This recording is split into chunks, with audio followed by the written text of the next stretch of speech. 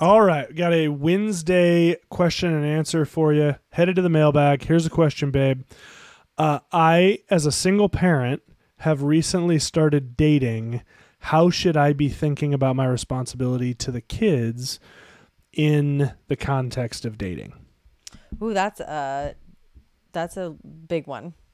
So when you're dating and you have kids, your priorities should be the Lord first and then your kids.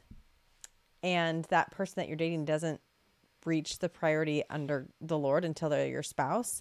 And so I think being really careful that that dating relationship has the right priority.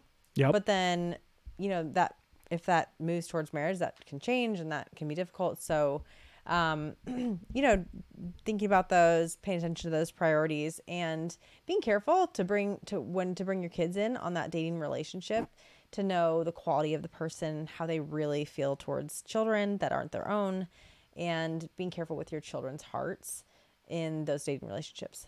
Remember, kids need structure and stability. So if there's going to be dating breakup, probably best to leave your kids out of those until it's a nice, stable relationship. And also make sure you talk with that person and let them know you're a priority beneath the kids.